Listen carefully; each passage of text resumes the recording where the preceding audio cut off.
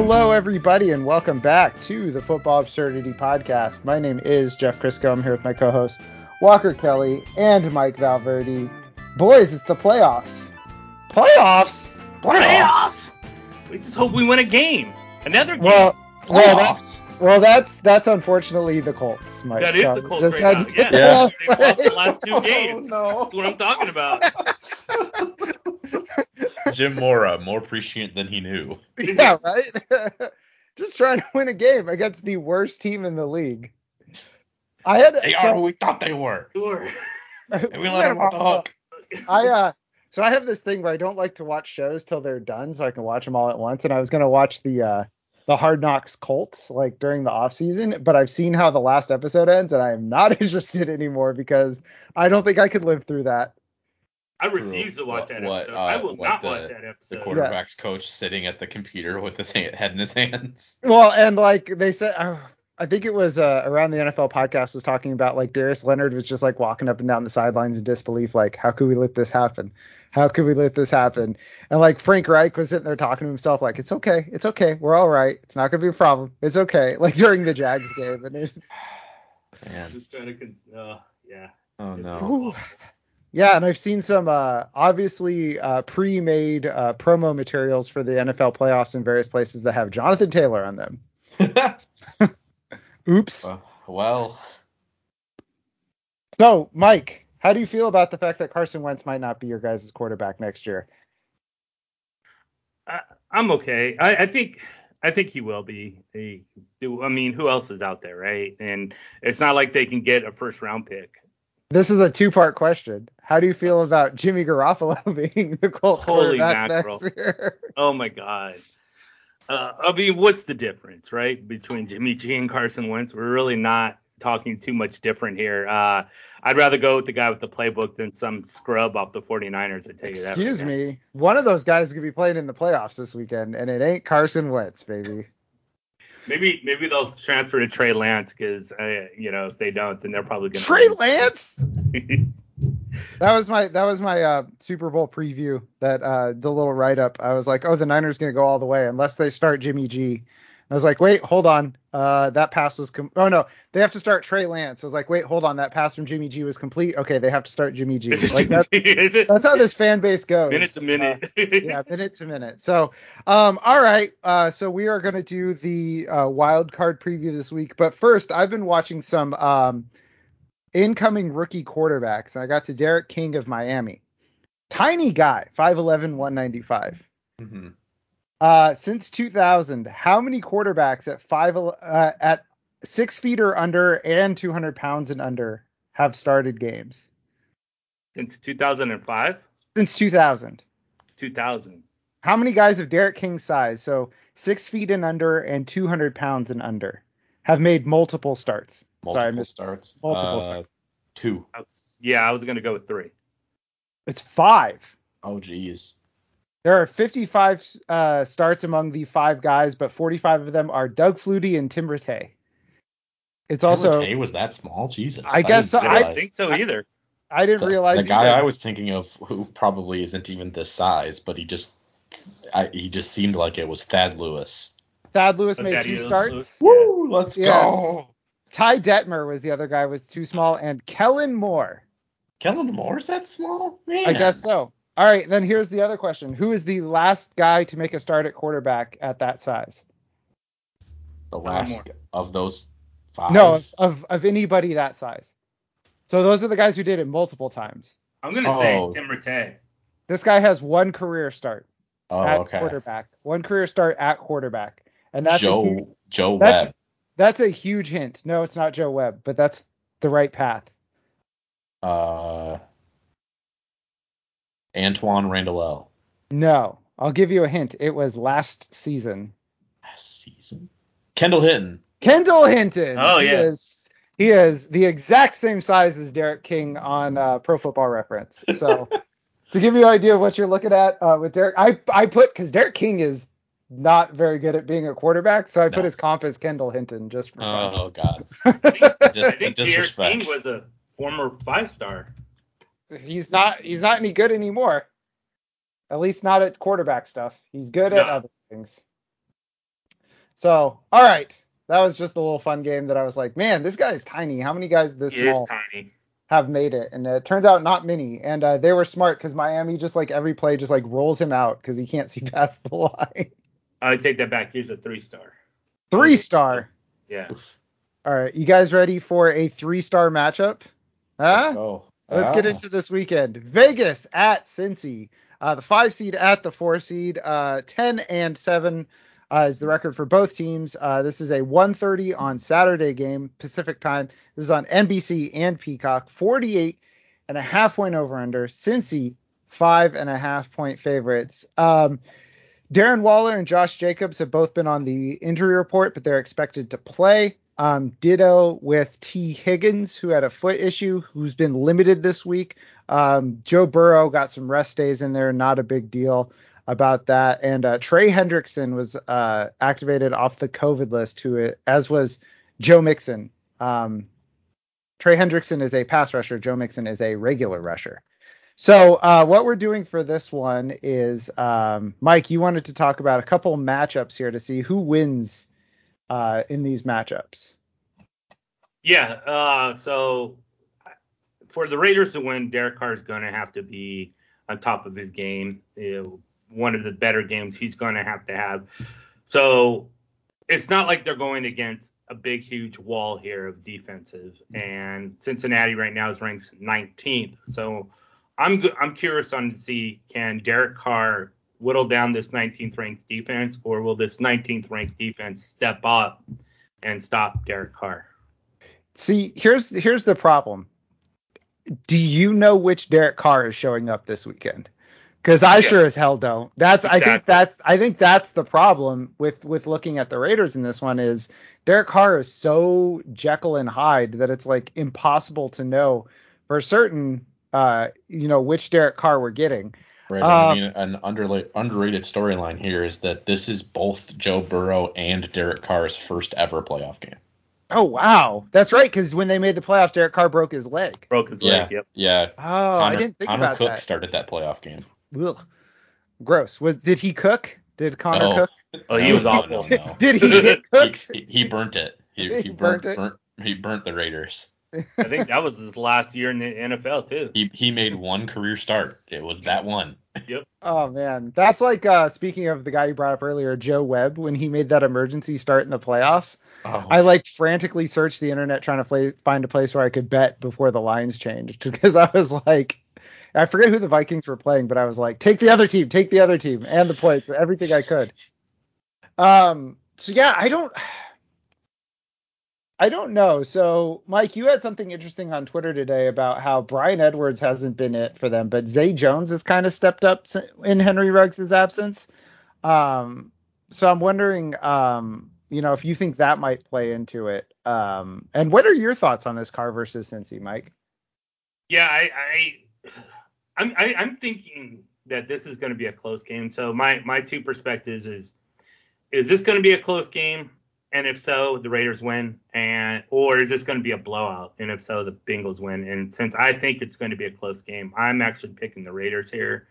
And if I'm picking the Raiders, then I believe that Derek Carr is going to go out and sort of prove why he's one of the most underrated quarterbacks overall. I mean, this guy 2 seasons in a row, not only NFL-wise but fantasy-wise, 2 top 12 performance.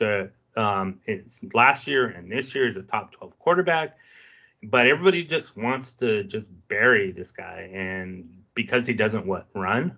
I really don't know why so many people are against Derek Carr, and now that he's going to be prominent light on the stage in a playoff game, and if he does what I think he's going to do, that's going to change a lot of people's perspectives going forward. Yeah, I mean, Derek Carr is a very, like, it's hard to explain how I feel about Derek Carr. Some weeks he is obviously better than like the Kirk Cousins type. Some weeks he is way worse than the Kirk Cousins type, but he ultimately revolves around that Kirk Cousins type, which, as you slingshot around that, you're somewhere around a top 10 quarterback, and then you're around a top 15 quarterback as you just slingshot back and forth. But I will say this, 2 months ago, we all sat here and said, I wouldn't blame the Raiders for packing it in. Right. I wouldn't blame them. The Henry Ruggs thing, the John Gruden thing, the Arnett. Arnett. And then Derek, they had who just drunk driving they arrested. one of recently. this last week, I forget his name. He was Nate Hobbs. Yes, thank you, Nate Hobbs. But and all of that, Derek Carr you'd see the guy out there in the press conferences, and it was always Derek Carr giving the good sound bites. So he might have evolved into a leader that, if they take down the Bengals, I think it solidifies him as a top 10 real life quarterback in the NFL, because they're gonna rely on their defense. They have a good pass defense, and that's how they can take down Joe Burrow. But you're still gonna have to outduel this Bengals offense. Yes. To a degree, yeah. I mean, Yeah. I would say the winner here is Carr as well. I mean, Cincinnati's passing defense is below average. Carr is above average. I mean, it's really just how it is. He'll have his healthiest group of weapons that he's had in a while. Waller is back to near full strength.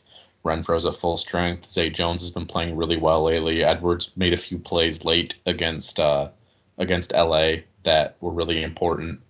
Carr made the throws he needed to make late. He didn't have the crazy impressive game that Herbert did, because he simply doesn't have that type of arm talent. But he made a couple really nice pinpoint throws in overtime that kept things going, kept the chains moving, kept the Raiders in positive game script position. And that's what he does. He's the absolute best game manager you can have, because he doesn't turn the ball over. He's really accurate. He's a good leader. His teammates believe in him. I mean, I know not to skip ahead, but I'm also picking the Raiders in this game. I think they're the better football team. Cincinnati is a really good offense, and that's it. The Raiders are better coached. The Raiders have a better defense. The Raiders have better special teams. That's damning indictment of Zach Taylor that Rich Bisaccia, who didn't even know how to work the headset when he got promoted to head coach, is a better coach than Zach Taylor. I don't like Zach Taylor. I think he's a bad coach. Oh, I think you have made that known. Yes. So let's talk about Mike's second thing before we jump forward. So Mike, you had a question about the running backs before we skip forward to I guess my choice as to who I think is going to win, because you guys have both tipped your hand. Yeah, so I'm also interested in sort of the fantasy side, and a lot of people do play the fantasy playoffs. Josh Jacobs or Joe Mixon, to me, they're probably going to be reasonably priced. I don't know, but let me check their prices on FanDuel for you, Mike. Yeah, let's go. I think it's going to be close, but Joe Mixon will probably have more. Mixon.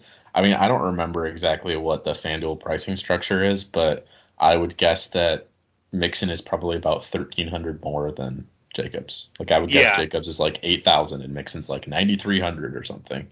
I would say it's probably like that. Pretty close, yeah. Jeff is squinting. He's like, what the hell? I put in FanDuel, and then my computer was like, before you go on to FanDuel, go and install this Chrome extension. I'm like, no, thank you. No, go away. Go away. That's what I'm doing. Okay, let me find prices here really quick. And let's see.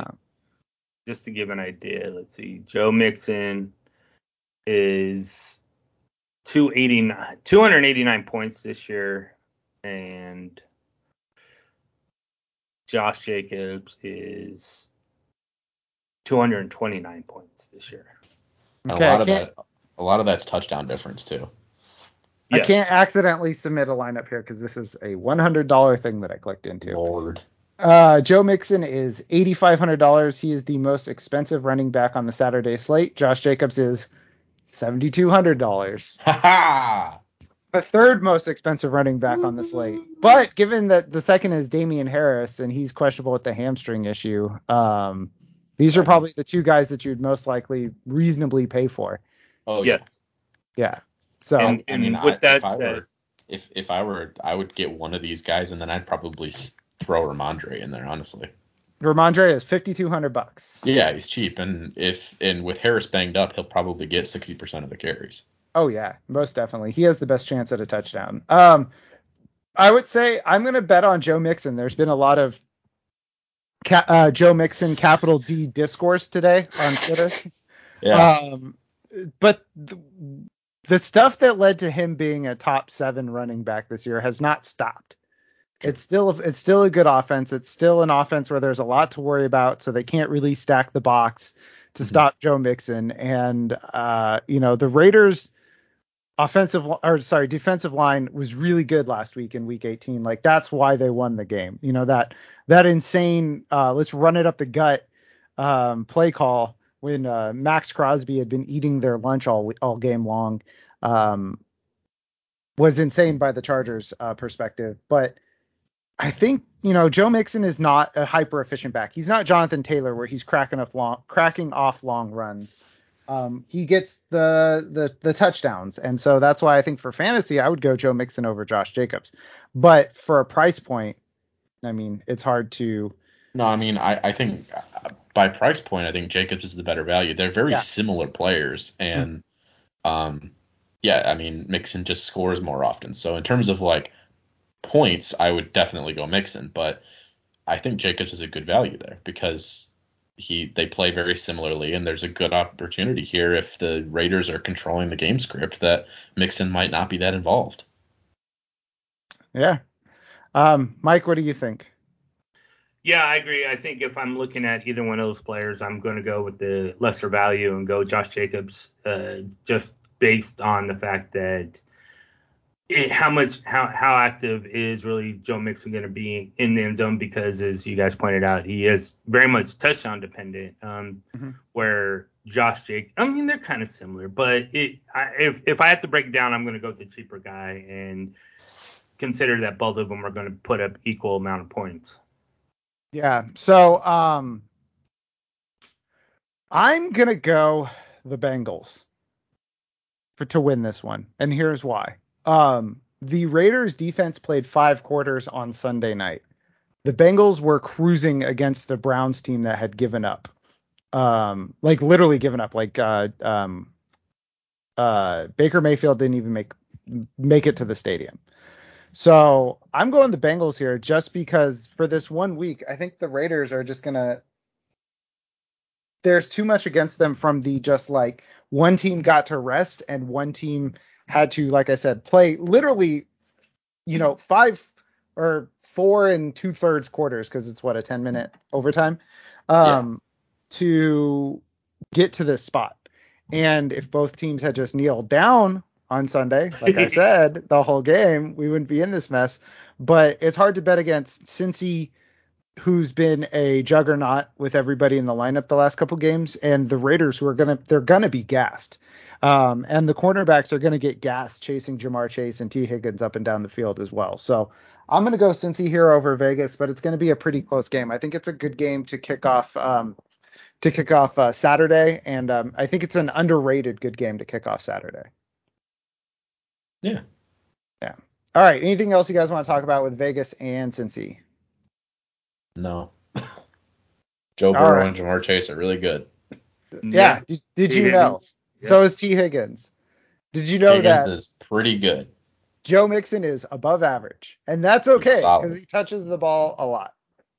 All right, next game, Saturday night, 5:15 on the West Coast. This one's on CBS and Paramount Plus.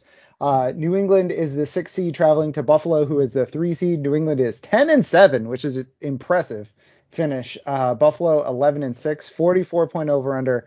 Buffalo 4.5-point favorites. Injuries in this one: Isaiah Wynn was downgraded to out after missing practice on Wednesday and Thursday with a hip and ankle issue.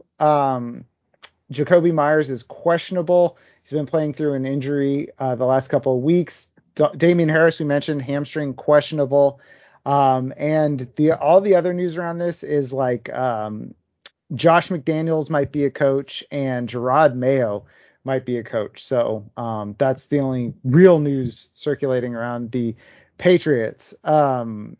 For the Bills, Emmanuel Sanders lost his injury designation for his knee, so he'll be good to go. for this weekend. And there's one other one. Joe. Oh, no. Where did it go? I lost it, boys. All right, that's it. Oh yeah, there's this news nugget about Devin Singletary, and it's more about the Bills' offensive line. They have increased their 6 lineman usage, going up to 6 linemen on 15 plays, which was the season high in their Week 18 game. So I thought that was an interesting little tidbit for Devin Singletary. Yeah. So for this one, Walker, what did you want to talk about with this one? I brought up Devin Singletary thing because you don't want to talk about the run game. So No. I thought I'd sneak that in. Yeah. In terms of the Patriots on offense, I think the big question is who wins between Mac Jones and the Bills secondary. Whoever wins, we lose. I mean, the Bills secondary is not bad. Well, that's what I'm saying. I say whoever wins, we lose because if Mac Jones wins, it's going to be a bunch of dump offs. If the Bills secondary wins, it's just going to be a bunch of incomplete passes. So it'll be a boring game. Oh yeah, this game's probably not going to be when the Patriots have the ball. This game's not going to be particularly compelling. No, it's going to be a lot like, I mean, we've seen this before because it's going to be like 1 degree. Bart Scott's telling Josh Allen to take Viagra. Yeah, it's going to be another like the Snow Bowl game that wasn't fun to watch. It was a lot of running, and that's all it was. Yeah, I don't think it's going to be as extreme with the Patriots this time, but I would be surprised if Mac Jones threw the ball 20 times. I'd be very surprised if he throws the ball 20 times. Yeah, I would be surprised as well. But he's gonna the thing is he's gonna have to make plays here and there for the Patriots to win this game. The Bills are not going to allow them to run the ball 95% of the time and beat them again. It's not gonna happen. So Jones is going to have to beat the secondary a couple times, and I mean I don't think he can do it. No, I mean he's done exceptionally well this year, and he's shut a lot of people up. A lot of people being some people on this podcast. You didn't shut me up. He'll never shut me up. Don't let them put in the paper that he shut me up.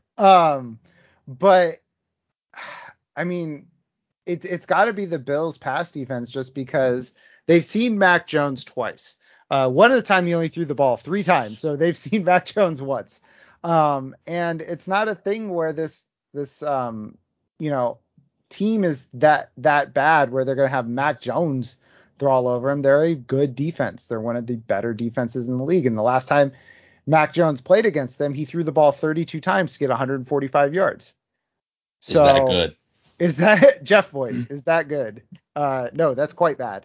So I think that the Bills secondary is going to beat the Patriots passing game, and Bill Belichick's no dummy. So it's going to be, like you guys said, he's going to throw the ball less than 20 times, and it's going to be a whole bunch of Ramondre Stevenson and as much Damian Harris as Damian Harris can handle, I think.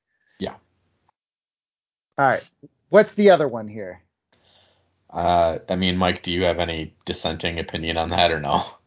No, that's pretty much what it is. He's Belichick's not going to be like, yeah, Mac Jones, I want you to throw 40 times this week. Yeah. Blow him up, Yeah, like Belichick likes to surprise the other team in the playoffs, but like with things that his team can do.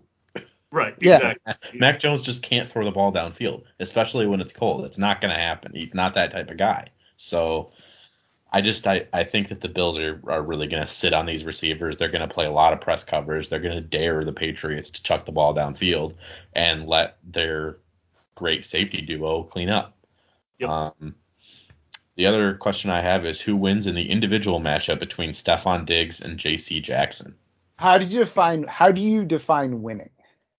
I mean, I think if Diggs has a productive game, he wins, and if he doesn't, then Jackson wins. Okay. So like if Diggs has like, we'll say 12 PPR fantasy points or more, then Diggs wins. If he has less, then Jackson wins. Oh man, I was gonna say he's gonna get like 4 for 60 and maybe a touchdown. So that's right there. You gotta take your claim. Is he gonna score? Oh man, let's see. I'm looking at what he did earlier this year. So in the first game, 4 for 51, and that was in the weird game. And then the second game, 7 for 85, 1 touchdown on 13 targets. I'm going to go Stephon Diggs wins, but J.C. Jackson gets his. He's going to have a couple like big pass breakups or a pick.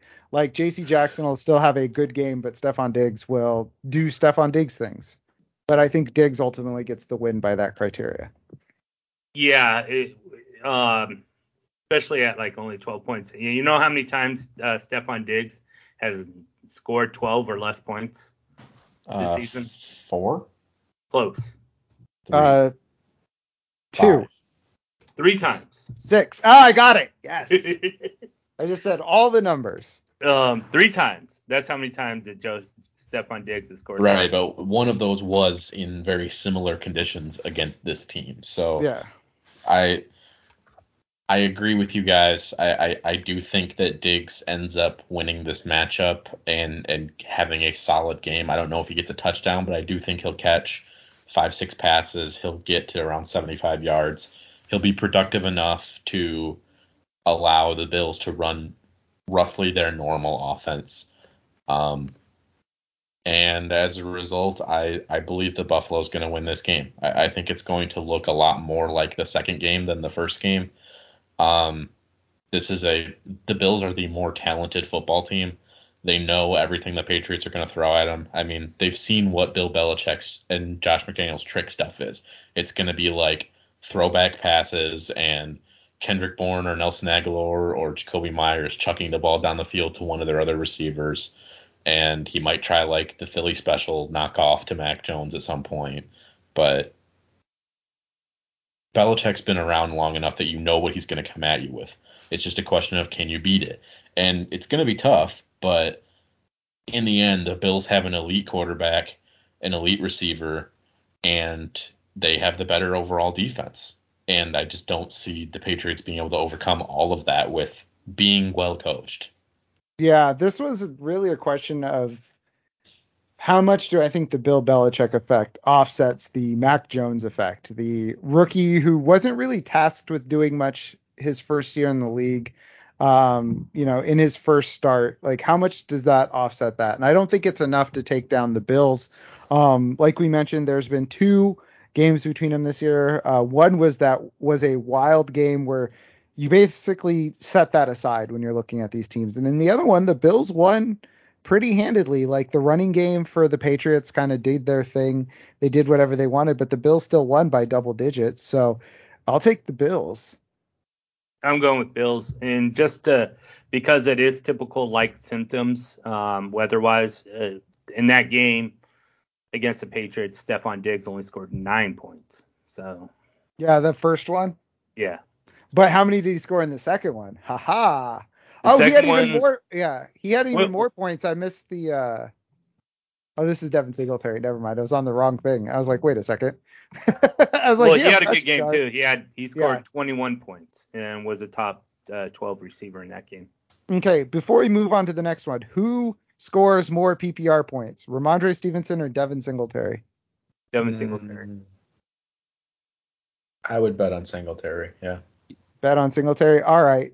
Who would you throw into your lineup? Singletary for 6,900, nice, or Ramondre Stevenson for 52? Ramondre. I don't think Singletary has a good enough game to make up that big of a difference in price. Yeah. Yeah, it's a pretty leap of a price. Basically the question here is, would you rather build your running back unit as Josh Jacobs and Devin Singletary, or would you rather build it as Joe Mixon and Ramondre Stevenson?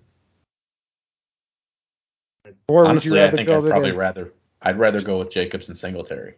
Yeah, what if you go Jacobs and Stevenson? And then just put in all of the top receivers? Chase, Diggs, Renfro. You could actually do this. Hold on. I'm looking at this right now. And you'd have to cheap out at tight end with like Uzomah or... I was looking at Hunter Henry. Because if you win this one, it's going to have to be a fluky touchdown. Oh, no, wait. The Raiders are apparently pretty bad against tight ends. So we'll go Uzomah there. So we got Burrow, Chase, Uzomah stack. Let's see. DST. Who we going? Raiders at 33, Patriots at 38, or Bengals at 43, or Bills at 45? I'd probably go with the Raiders just because they're pretty good defense and they're extremely the cheapest. Okay, so that leaves us enough money to go for. Oh man, we could super stack the Bengals there with Against the Raiders defense that we put in. yeah, that's what I was just thinking. That's not gonna work. That's not gonna work. But here's the good news: is Uzoma is very cheap, so we can switch to the New England Patriots. I mean, I would go with the Bills if you're gonna switch. Okay, so we're $300. Let's do this. Let's do this. So that means we go from we could put in Darren Waller instead of CJ Uzoma. We're building the lineup, boys. And then flex, we got $5,500 to spend. Scroll. Gabe Davis. Yeah. There we go. So here's the Football Absurdity DFS for Cheapskates lineup. This is the Twitch stream now. Yeah, this is the DFS now. It's hold on, I had Waller in flex, so I got to do this. Davis. So here's the DFS lineup now. Burrow, Ramondre, Jacobs, Chase, Diggs, Renfro, Waller, Gabe Davis, and the Buffalo Bills. I mean, I'm gonna be honest, that sounds pretty good. I cannot submit this lineup though because, like I said, it is for $100. Yes, Taking it straight out of the Football Absurdity cash fund. That's right. And if I win, I will no longer be on these airwaves because I will have $1 million. I don't know what the actual pot is, but all right, let's go on to the next game, boys. This is probably. Oh no, I was gonna say this is the worst game of this weekend, but KC is Pittsburgh, Kansas City. Yeah. Yay. Philly 9-8, they're the 7th seed. Tampa Bay 13-4, they're the 2 seed. The 7 seeds this year are really doing a great job of trying to convince everybody to go back to 6 seeds. 45.5 point over under. Tampa Bay 8.5 point favorites in this one. Injuries for the Eagles. Miles Sanders today was flat out asked if he was playing this weekend, and he did not equivocate. He said, "Yes, I am." I think he said, "Yes, sir, I am." So he broke his hand. Man, Miles Sanders. He not only said yes, he said it with a lot of kindness in his voice. I really felt like I was the only person in the room when Miles Sanders was saying that. Jalen Hurts dealing with an ankle injury. He was a full participant in practice on Wednesday. Oh no, guys. We have to scrap the whole Eagles game plan. I forgot about this. JJ Arcega-Whiteside is on IR. Damn it, Jeff. Jordan Howard and Dallas Goedert are both off the COVID IR, and Jordan Howard's stinger is expected to be ready to go for him for Sunday. And that is it, unless you care about Tyree Jackson's torn ACL. For the Buccaneers, Cyril Grayson will not play in the wild card game. That's not a real guy. No, he's not a real person. He is a Madden creative player. Fifth name in your fifth year in your franchise name. Yeah. Leonard Fournette is, quote, the most questionable of game time decisions for the game, and that is with a hamstring issue. Ronald Jones will not play. Mike Evans was upgraded to full with a hamstring issue, which is good because if we remember, Antonio Brown quit and Chris Godwin will not be available because he tore his ACL. Brashad Perriman was limited with his hip issue. So we're looking at Mike Evans, Brashad Johnson. Perriman. No, and Scotty Miller. No, he's back from the dead, boys. Justin Watson. John Brown signed to the practice squad. Really? He's back, boys. John Brown is back. Wow. So, maybe your cheap DFS lineups, cheap. John Brown, please don't do that. But if you're gonna do something, put Perriman in. Yeah, Brashad Perriman. So I have 2 questions for this game, and we'll start with the second question because when I put this together, it was not going to be Mike Evans and Brashad Perriman. I was thinking Mike Evans and Cyril Grayson. Who wins against the Eagles wide receiver defense or the Tampa Bay wide receiver core? And I put these together because the Eagles defense is actually pretty good against the pass. They're eighth in yards per pass allowed. They're ninth in passing yards per game. They're actually a pretty good defense, and this is basically I guess it would be the Mike Evans / Rob Gronkowski Bowl. We'll lump him in with the wide receivers just to make this more interesting. So who wins, the Tampa Bay passing game or the Philly pass defense? I think in the end it'll end up pretty even. I guess I would lean Tampa passing offense just because they have Tom Brady. But I think Gronkowski will eat against the bad Philly linebackers. But Slay should have a pretty good time against Evans. Evans will get a few catches here and there, but I don't think he's going to have a big game. Avonte Maddox will lock up whoever he sees in the slot, probably Tyler Johnson or Scotty Miller if they're healthy. I don't really know. So it's going to be like Brashad Perriman against some rando. And like I said, Perriman could have a really solid game, but I think that the big winner here is going to be Gronkowski, and that's why I would lean Tampa. I just don't see the linebackers for Philly. I mean, guys like Alex Singleton, TJ Edwards, Sean Bradley are not going to be able to stop Rob Gronkowski. It's just not going to happen. And Gronk ended the season on a tear, 2 straight 100-yard games, 7 catches in each of them. So, yeah, I think they're going to be utilizing the middle of the field a ton with Gronkowski predominantly. Yeah, and I forgot to mention this is a Sunday 10 a.m. game, so this is the first game on Sunday. Mike, what are your thoughts on the Eagles' pass defense versus the Tampa Bay pass offense? Tampa Bay pass offense. I mean, looking it up, it's all you have to kind of throw all the numbers out the window because of all the injuries for Tampa Bay. Right. So it's okay. Let's just get me straight. It's Philadelphia's pass offense versus Tampa Bay's pass offense versus Philadelphia's pass defense. Correct. And I don't know how good that defense is for Philadelphia against the pass.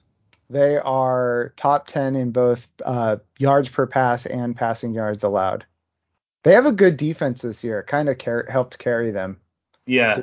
A lot They're of number ups and downs. 2 overall fantasy wise against Mike Evans and Rob Gronkowski. I don't even know if Rob Gronkowski is going to finish the game. So I'm going to go Philadelphia's pass defense.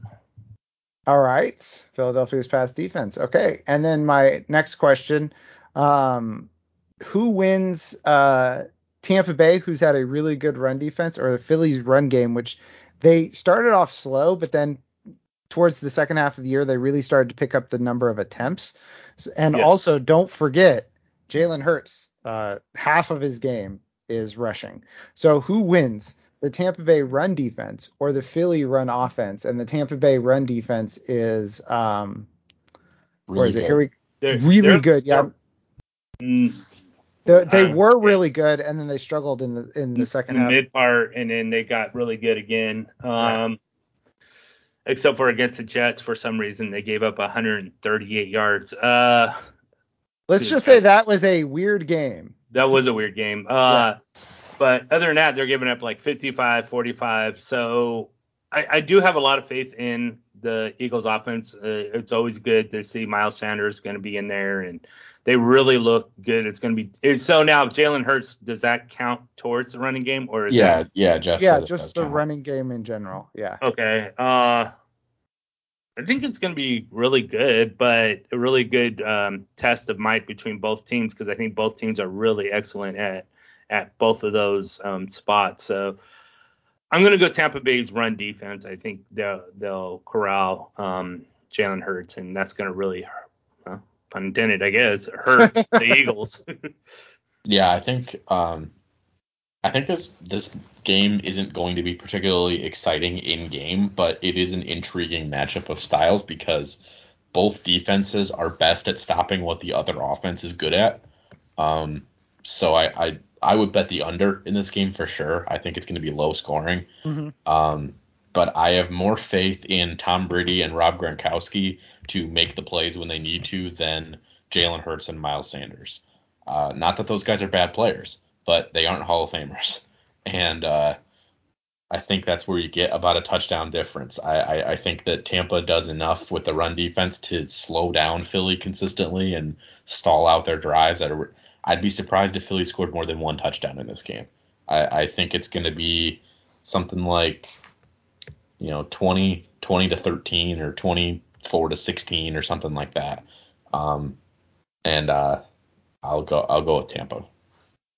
Okay, so I'm going to go Tampa, but one thing, we talked a lot about Gronk. I did want to touch really quick on Dallas Goedert.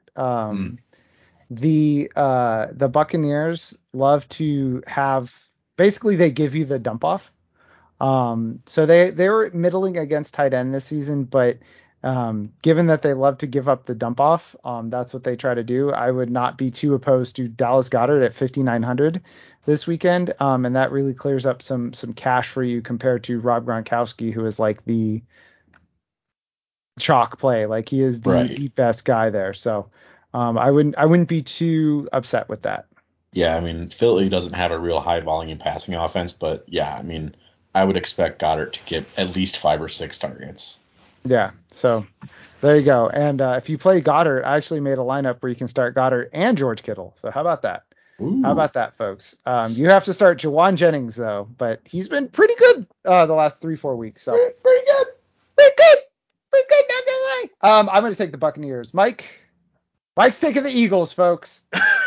Hell no, this is going to be a blowout. Mike's betting against touchdown Tom. I'm ready to count out touchdown Tom. Old man geriatric gonna carry his butt all the way down the field and not score a touchdown. No running game to score touchdowns. Heck no. Yeah, no. Tampa Bay wins this game. By the way, my play worked. I think it was in week 16. I was like, Tom Brady is washed. He'll never be good again because I need him to be good in Scott Fishbowl. 2 straight games of 320 plus passing yards and 3 touchdowns. So it worked, folks. He's on a tear. Well, now you know how to turn things around. Yeah, now once he gets to the divisional round, just start saying how amazing Tom Brady is. He's the GOAT. He's so good. He's still the best quarterback in the NFL. He should win MVP, and then he'll have the stinker in the divisional round. Yeah, God, I hope so. Did you guys see the video of Tom Brady and Charles Woodson talking about the tuck rule? Mm-hmm. Where Tom Brady and Charles Woodson, he's talking about it. He's like, Charles Woodson's kind of smacked the football out of his hand, and Tom Brady's like, yeah, so you do this, and you smack it out. He goes, that's a fumble. He goes, or tuck rule. And Charles Woodson's like, then he tackled him. And yeah. Yeah. So, all right. Cool. Yeah, it was pretty funny. All right. I'm glad Brady and Belichick separated because they're not massive powerhouses. Well, they are kind of still, but I can enjoy them separately more than I could together. So it's even worse because it's like the full empire now. It wasn't just like one nation that they were leading. Now you have it on both sides. You have the NFC and AFC, and they're taking control of the world. Folks, it's like this. It's not right. It's like the Seleucids and the Ptolemaics, folks. Is that another Neon Genesis Evangelion thing? No, that is history, Walker. That is a thing that happened. No idea what you're talking about. I'm lost on that one. When Alexander the Great died, he had no heir, so they split his empire into 4 separate sections, and the only ones I could remember off the top of my head were the Ptolemaics and the Seleucids, named after the generals that took over it. Ptolemy and I forget the other guy's name. Seleucus. Seleucus, yeah. All right. I am delaying talking about this game. I've been stressing out about this. Sucks to have a playoff game against the team that you have been conditioned to hate more than any other team in the entire universe. Sunday at 1:30 at CBS, Paramount Plus, Amazon Prime, and most importantly, Nickelodeon. We got the Slime Bowl, baby. We got the Slime Bowl. That's right. Who's going to win MVP? I hope they can be better than last year's MVP, Mitchell Trubisky. Mitchell Trubisky, the only award that he'll ever win in his entire life. Ouch. Mitchell Trubisky won MVP because a Barstool guy stuffed the ballot. Oh, is that how he won MVP? Yeah. That's not as fun. All right. San Francisco 6 seed, 10-7. They travel to Dallas, who is 12-5. They are the 3 seed, 51 point over under. Dallas 3-point favorites. Injury news in this one: Trent Williams, who has been dealing with an elbow issue. He missed week 18 because of the elbow issue. is expected to start. Jimmy Garoppolo was upgraded to full in Thursday's practice with his thumb issue. Elijah Mitchell is expected to play this week, even though he's been limited or not practicing this week. Trey Sermon has been activated from IR. So in your leagues where they count special team snaps, still don't add Trey Sermon. For Dallas, Tony Pollard is off the COVID list. So is Micah Parsons. Tony Pollard's foot is good to go. He was a full participant in practice this week. So his foot issue seems to be resolved. And if you weren't paying attention, much like Chris Godwin, no Michael Gallup in this one because of an ACL tear as well. His was an ACL as well, right? I think so, yeah. Yeah, ACL tear as well. So I changed this one on you boys. So because I read some stuff today. So who wins, the 49ers defensive line or Ezekiel Elliott and Tony Pollard? And before you answer, I had some interesting information here. 49ers are third in run stop win rate, according to ESPN, and they have 2 defensive tackles in the top 3. And Zeke is pretty good, and Tony Pollard has been very good. So that's all that I needed to tell you folks. So who wins? 49ers defensive line, and we'll say defensive line and linebackers, or Zeke and Pollard? I think I'll go with the Niners front 7 by a slight margin. I don't foresee Dallas being very efficient running the ball in this game. They might break a couple chunk plays here and there, especially if they attack Dre Greenlaw, who is by far the Niners' worst linebacker. I know a friend of the show, Rich Madrid, absolutely hates that man. So, this is a good matchup. A strength on both sides. But I think that Dallas, Kellen Moore is a really good offensive coordinator. He's going to scheme up what he knows the Niners are the worst at defending, and he's going to attack in the pass game a lot. He's going to spread it out. He's going to run a lot of quick routes, and he's going to go the defense up, and then he's going to take it over the top. Even without Gallup, CeeDee Lamb, Amari Cooper, Dalton Schultz, Cedric Wilson, Pollard, and Elliott out of the backfield, the Niners simply can't cover all those guys. And so I don't see Dallas. Dallas will go away from the run quicker in this game than they would otherwise, because they know that if they just start throwing, that they have a good chance of moving the ball. See, I don't even know if they even try to run the ball. That was kind of where I was going, was the same spot, which is the Niners pass defense is where you beat them. And the Niners pass defense, if you have the running backs running routes out of the backfield, that will clear up one of the linebackers who would otherwise be covering the tight ends.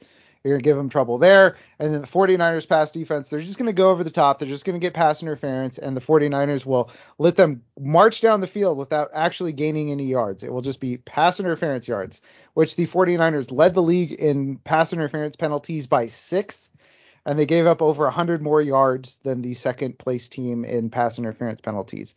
That is how you beat the 49ers, because they have Josh Norman, who, thank God, played less last week because of the return of a bunch of guys in the pass defense. But I don't think they even try to run. Mike, what are your thoughts on the Niners we'll just say the Niners defense versus the Cowboys offense, because since it kind of evolved into that. They're definitely susceptible to the pass, as you're pointing out. But they got to try to run the ball. I mean, that's playoff football. You have to run the ball. You have. Do you? You do. You don't. You have to win the game. Yeah. Yes. You have to win the game. Hello. You play to win the game. And if you don't play to win the game, then you're in trouble.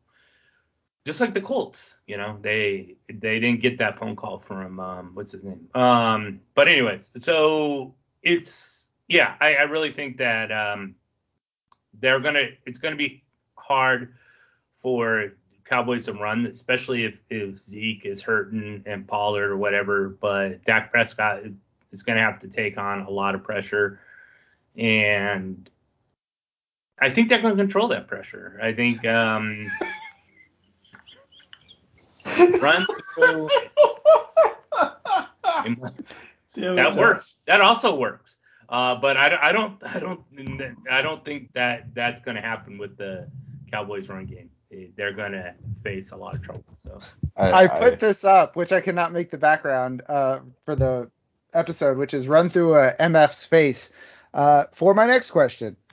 Who wins the 49ers offensive line or Micah Parsons and the Dallas pass rush? Basically a front seven versus front five debate for this. Yeah, give me Dallas's front seven in this one. Trent Williams is really, really good. Probably the best offensive lineman in football. Quentin Nelson's the only other one who could make a claim for that. The rest of the offensive line, Alex Mack is old. He's fine still, but he's not the guy he used to be. No. Lincoln Tomlinson's good enough. Daniel Brunskill is terrible. I don't know how he's still the starting right guard on this team. And I literally don't even know who their right tackle is. Is it still McGlinchey? Yes. He's not very good either. He's great. Yeah. Also, you're missing Tom Compton. Oh, yeah. Compton's been taking over for Brunskill at times. Yeah. Which he's not good, but he's better than Brunskill. Yeah, it's just not good enough to hold up against just the amount of players that Dallas can throw at you. I mean, not only Parsons, but DeMarcus Lawrence, Randy Gregory, Leighton Vander Esch, Oso Digizua. I mean, the list goes on and on. Durant Armstrong. I mean, these guys are loaded, and it's too many rushers for San Francisco to consistently hold up against. The left side of the O-line will be fine. Tomlinson, Mack, and especially Williams, they'll hold up. But that right side is going to get toasted a lot. Mike, what do you think? Yeah, I'm thinking they're going to keep Micah Parsons busy out of that backfield. But what Walker said is correct. How many players can you actually block when you have a full bus coming at you? It's just like, I mean, it's sort of like the Chicago Bears, right? 46 defense. You can only block so many, and one person is going to come free. So with that quick running of Elijah Mitchell, that's going to really help that pass rush. They're not going to rely on Jimmy G to win this game because that just won't work. So Elijah Mitchell is going to have to be the key to this offense just as much as Dak Prescott's going to be the key to the Cowboys offense.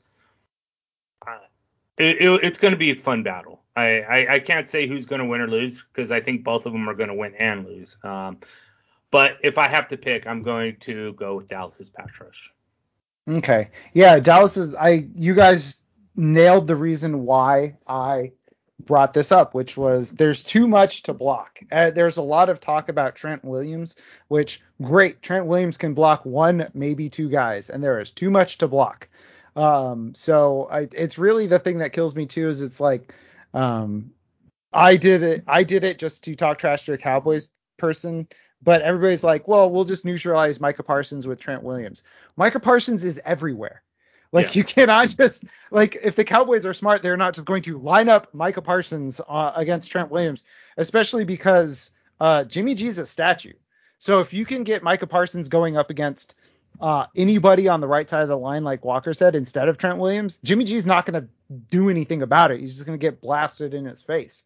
So, I think that the Dallas pass defense kind of lives in the backfield in this one. I mean, they're fourth in the league in quarterback pressure rate, and the 49ers allow pressure.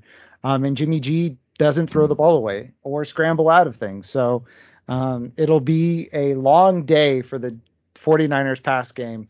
But I think it'll also be a long day for the Dallas defense. Let's go Niners, winning this game. Let's go, baby. Can't bet against my boys. I'm taking the Niners. I'm also taking the Niners. Walker.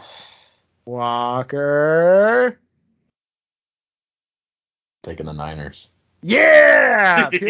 Peer pressure works, boys. Let's go. I was taking the Niners the whole time. All right, fine. I have a lot more faith if Zeke was Zeke a couple of years ago and Pollard wasn't a little bit banged up but with that situation, Niners. Yeah, Yeah, and Josh Norman, who is usually who gets toasted on the Niners, I'm happy to report played 0 snaps last week in defense. So that will probably help the Niners out a lot. All right, you guys ready for the worst game of the week? No, I don't want to talk about this. I'm not even going to This is gonna pretend. be so boring. I'm not even going to pretend like I'm going to watch this game. Like I have no I'll interest. I'll probably watch just a little bit of it to make sure that nothing weird happens in the first half. But yeah, once KC goes up 2 scores, which they will, I'm turning it off and I'm firing up the Xbox. Get out of here. Yeah, I will be recording an episode of the Reactionaries podcast during this game. There Are we doing go. Street Fighter from 1994, folks. Heck Where- yeah! Woo! Wherever you get podcasts. That is Hell a yeah! I video love that game. movie. Yeah. Street Fighter, which posits a world, what if the only people with names in a movie were characters from a video game? Because those are the only people with names in the whole movie, and it's like they give them extra jobs. Anyways, Raul Julia is Bison. he's good as Bison because he goes out of control. Anyways, this is the Sunday night game. It's on NBC/Peacock, 5:15 Pacific. Pittsburgh 7, KC 2. Those are their seeds. I'm trying to get through this game. Pittsburgh's 9-7-1, KC's 12-5. We're taking a clean sweep on KC before we do anything else, right? Yeah. All right, KC wins this one. This would be if They've- Pittsburgh wins this. This is like the That might be one of the equivalent biggest of- upset of all time. I mean, yeah. Of what did Jacksonville KC and win? Colts. KC beat him by 30 last time they played him, which was like 5 weeks ago. Yeah. So, yes, but here's my question for you guys. Since Kansas City wins is too easy, does Kansas City cover? Yeah. Oh yeah, I think they double cover. I think they win by about 17-20, yeah. Yeah, I would say a better line would be like 16.5, but they're just never going to do that because it's a playoff game. Right. But yeah, no, I Pittsburgh can't score. They cannot score, and KC is extremely good at attacking what they're bad at on defense. So it's not only is KC the better team, but it's a horrible matchup for Pittsburgh. It's just not going to go well. But what if I told you that Najee Harris is questionable? Does With that an elbow help? injury. I don't think that helps. What if I told you that Juju Smith-Schuster is healthy enough to play, but is unlikely to be activated? Sure. What if I told you that James Washington is back from the COVID list? He's been usurped by Ray McLeod. I know Ray McLeod's been getting a bunch of targets. What if I told you that Darrell Williams is expected to play, Tyreek Hill is expected to play, but CEH won't play? Jeff, didn't you say you were trying to speed through this game and now you're stalling? I had to do injuries. God. Tyreek Hill will play, Darrell Williams will play, CEH won't play. Where'd the questions go? I lost them, boys. Yeah, they're Mike's. Mike wants to know about Tyreek Hill versus the pass defense. Tyreek Hill wins. No, the pass defense wins. Yeah, Hill's been kind of bad lately. I don't know if it's like COVID symptoms still hanging around or if it's just because he's not a particularly refined wide receiver. He's a decent enough route runner, but he mostly wins on speed and athleticism. I mean, he's such a better deep receiver than people think he is because he's like 5'8", but he leaps absolutely out of the gym, so he can still go up above the rim and get the ball.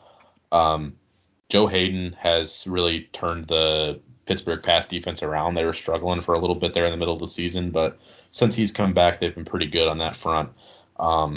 And the obvious spot to attack Pittsburgh's defense is they cannot cover tight ends at all. And Travis Kelce is incredibly good at playing tight end. So Kelce's That's analysis you can only get here, folks. Yeah, football absurdity where you hear that Travis Kelce's good. Kelce's going to absolutely demolish this defense for the second time in a month and a half. Hill's not going to have to do a whole lot, and I don't think they force him to do a whole lot. They're probably just going to preserve him for a more important matchup in the divisional round. So this is going to be a more Travis Kelce game than Hill game. So I'll give the win to the defense against Hill specifically. Okay, Mike, what are your thoughts on your own question? The just to go back to tight end, Steelers are actually pretty good against the tight end. They're 10th overall, 10th best. So whatever you want to do with that. They've only allowed 5 touchdowns, and but the last 2 games they got torched. They got torched by Cleveland and they got torched by Baltimore. So right. I mean, like what I'm saying is like Devin Bush can't cover. Robert Spillane can't cover. The only player up the middle of their defense that can cover at all is Minkah Fitzpatrick, and he's going to have to play center field to prevent Tyreek Hill. They're going to play 2 high safeties to prevent Kansas City from going deep, and so Kelsey's just going to destroy him in the intermediate. Underneath, yeah, that makes sense. Yeah, I don't like Tyreek Hill this year. I don't even.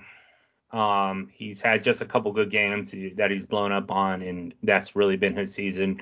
And when you're facing against one of the best pass defenses in football, I'll take the pass defense.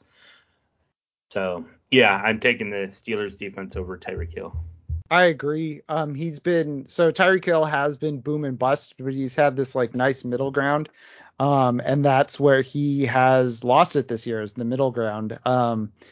In 2020, he had like about a third of his games were top 5 and about a third of his games were outside the top 36. And this year it was a third of his games were in the top 5 and half of his games were outside the top 36. So he's really losing that floor that makes him a valuable, fantasy asset and a weapon for the Chiefs.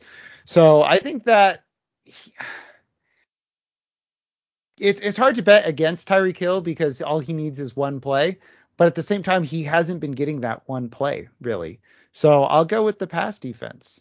And on the flip side, I just want to say, please don't start any Steelers in DFS except for maybe Najee Harris. Please don't do anything else. That's all I'll say about that. For the other question, Mike, you wanted about the Chiefs offensive line versus TJ Watt. Yeah, so we all know, or at least most of us know, TJ Watt tied Michael Strahan in sacks, I think 23 and a half.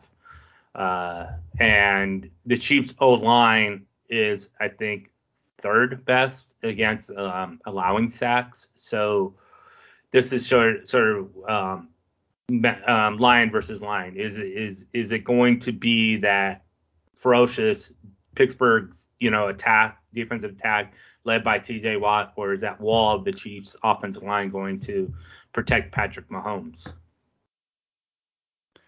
I mean, how's the Chiefs offensive line been this year? Let's see. Here we go. Pass block win rate, 2nd in the league for the Chiefs. Wowie zowie. And for the Steelers, they have the 2nd worst pass block win rate. Here we go. Pass rush win rate, 41%, but TJ Watt is a different beast. I mean, I'm going to say TJ Watt gets like 2 sacks, but that's mostly because Patrick Mahomes is going to hold on the ball for too long. And, they have a good secondary. They're going to be covered sacks, but TJ Watt's going to be doing the cleaning up, I think. Yeah, I think Watt does basically nothing for like a quarter and a half. And then once it's already, I don't know, like 17-3 or something, Mahomes is going to get greedy once or twice and hold the ball for a million years to try to make a ridiculous play. And Watt's too good to do that around. So he'll make a play here or there, but it's simply not going to be a close enough game. Like, I would take Watt in this matchup because I think he'll figure out a way to have some sort of impact, but he's not going to affect the result of the game. Yeah, I tend to agree with that. And I take it back. You can start Deontay Johnson if you would like. I said please don't start any. Deontay Johnson's going to get like 14 targets. He's 14 targets, 10 catches for 79 yards. Yeah, and he's $100 less than CeeDee Lamb, who's been struggling recently. So, yeah, I would definitely recommend that. So, who wins this game, boys? Kansas City. You think so? Yes. Mike, what do you think? I love Pittsburgh 100%. I mean, not only have they dominated the Colts in a lot of playoff games, but they also dominated the Raiders as well. So I love the Steelers. Mike's going Steelers. I'm going baby. all Chiefs here, baby. Mike's going Steelers. Do you guys remember 4 weeks ago when Mike picked the Steelers to beat the Chiefs in that regular season game? Yeah, that did not work out. That was not a good fit. Mike is not doubling down. No, I am not doubling down on that huge mistake. That was over by the first quarter. Mike is quitting while he's behind is how the Yeah. Also, by the way, I did win the pick'em. Oh, I was gonna wait until after all the postseason stuff to talk about. Oh, okay. Well, I won the regular season edition of the pick'em. Well, look at you. Well, I demand a recount. I'm gonna unleash the Kraken, and we're gonna stop the steal. Release the Kraken. All right, let's talk about the last game. NFC West matchup. Arizona is the 5th seed at 11-6. The Rams are the 4th seed at 12-5.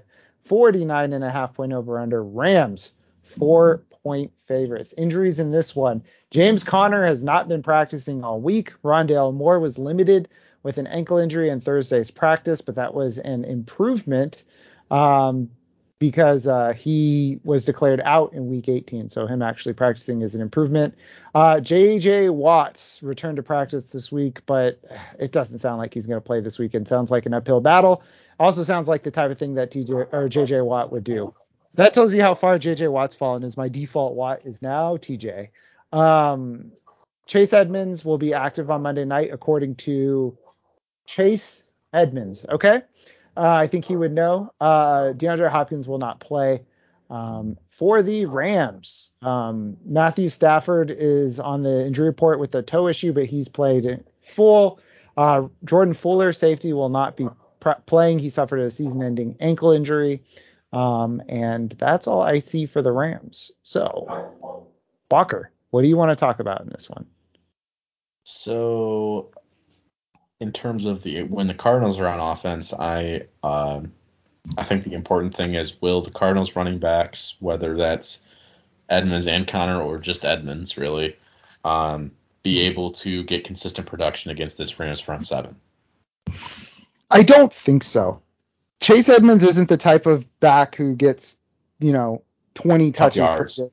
Yeah, tough yards. I love Chase Edmonds. He's not that kind of guy. No, he's a satellite back who. He's a finesse guy.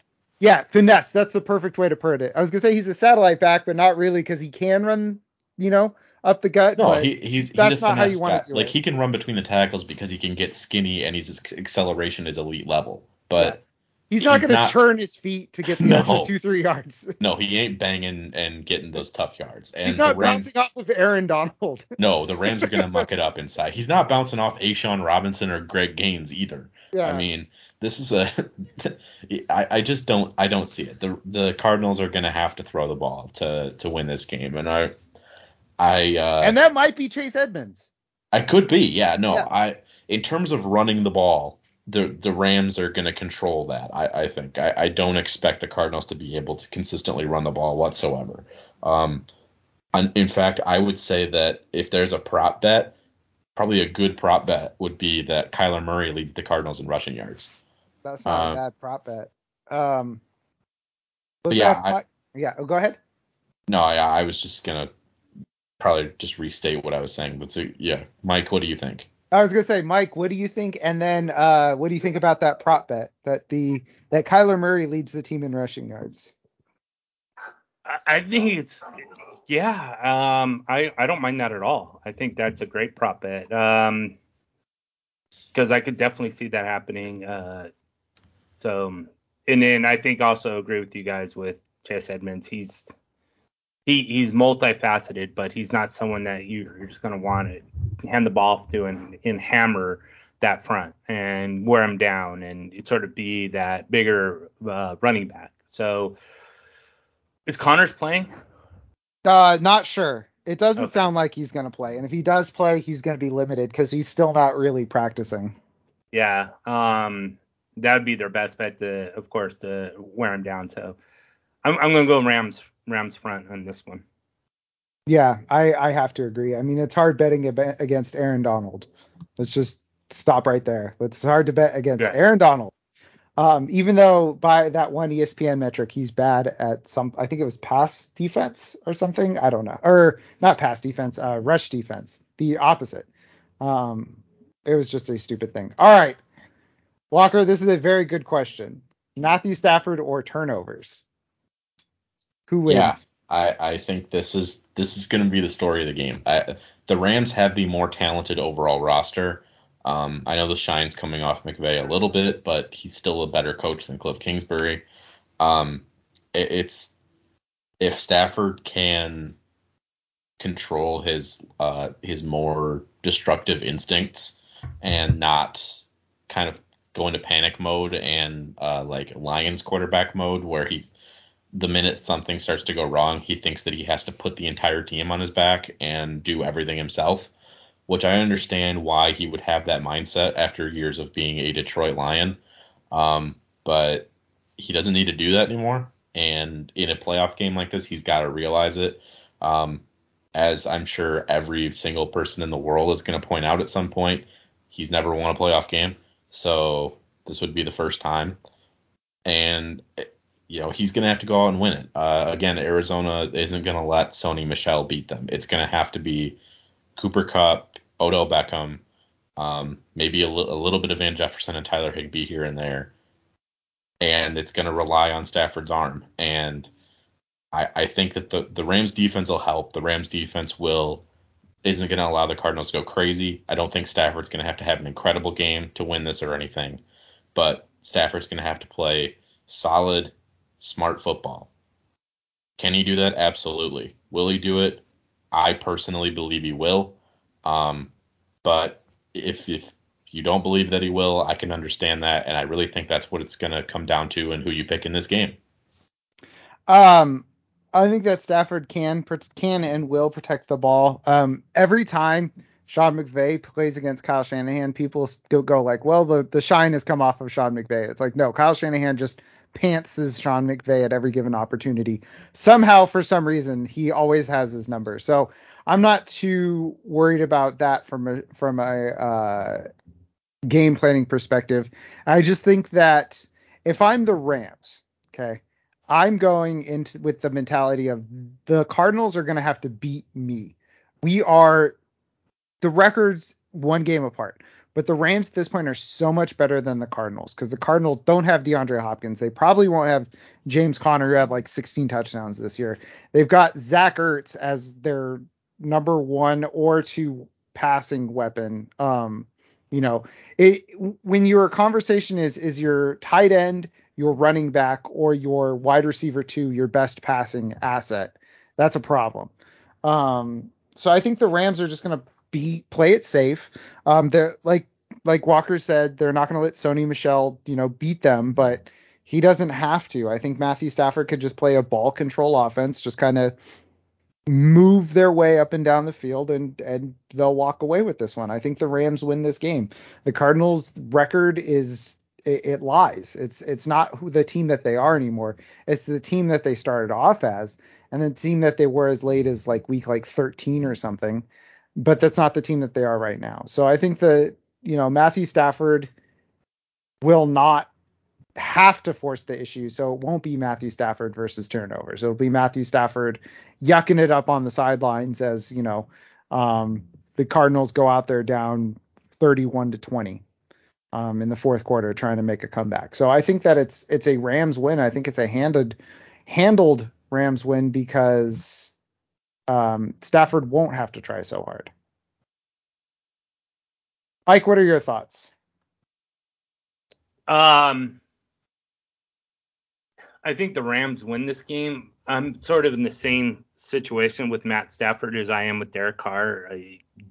Derek Carr is going to prove that he's more than what the mass of people believe he is, and Matthew Stafford is going to do the same thing. One of the very most talented quarterbacks, not only right now, but just in his career. And he just doesn't get the fanfare because A, he plays in Detroit, and B, or played in Detroit, and B, just didn't have the team around him to make him be what he actually is. And now he is with the Rams, and he does have those playmakers, and they finished 12-5.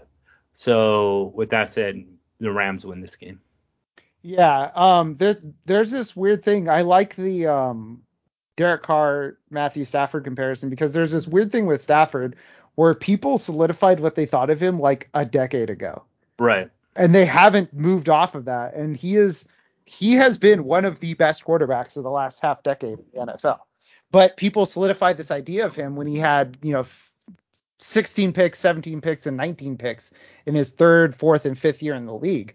He was also throwing the ball 663 and 727 times, so that'll lead to a lot of picks. But Stafford has been one of the best quarterbacks in the league for the last half decade. I mean, this isn't just to gas up Walker because he's his boy. I mean, he's very good. Yeah. Stafford is incredible. He's a very good quarterback who doesn't get the respect he deserves. So yeah, I think that it's an easy Rams victory. I think this is one where they make life hell for Kyler Murray, and there's a trickle down effect for the rest of the offense. So, and it's interesting too because I've talked to a handful or so of Lions fans, and recently, and they all say the same thing. They support the team on the team, and they love those players. But when those players go off to other teams, they sort of lessen that fanfare. But with Matthew Stafford, they still continue to look at him as he was part of that Detroit Lions team. Mm-hmm. And I think that says a whole lot, that if a player leaves your team and you still look at him as part of your team, that shows you how great a player is, in my opinion. Yeah, I mean, he was the Lions for a long time. And, I've seen, faces of the franchise leave, not in football so much, but in basketball. I still considered Chris Webber a king after he, was on. I was rooting for the Pistons when he finished his career with the Pistons. So it's like, those faces of the franchise, they get that treatment. So, mm-hmm. All right, boys. Anything else you want to talk about with Wild Card Weekend? Go Niners, first and foremost. Go Rams. Go Rams. Go Colt. Oh, man, never mind. Oh, ba-da-ba-ba-da-ba. All right, yeah. And boys, I'm very proud of us because I'm ending the episode right now, and we did not talk about how this is probably Ben Roethlisberger's last game. Goodbye. Get him out of here.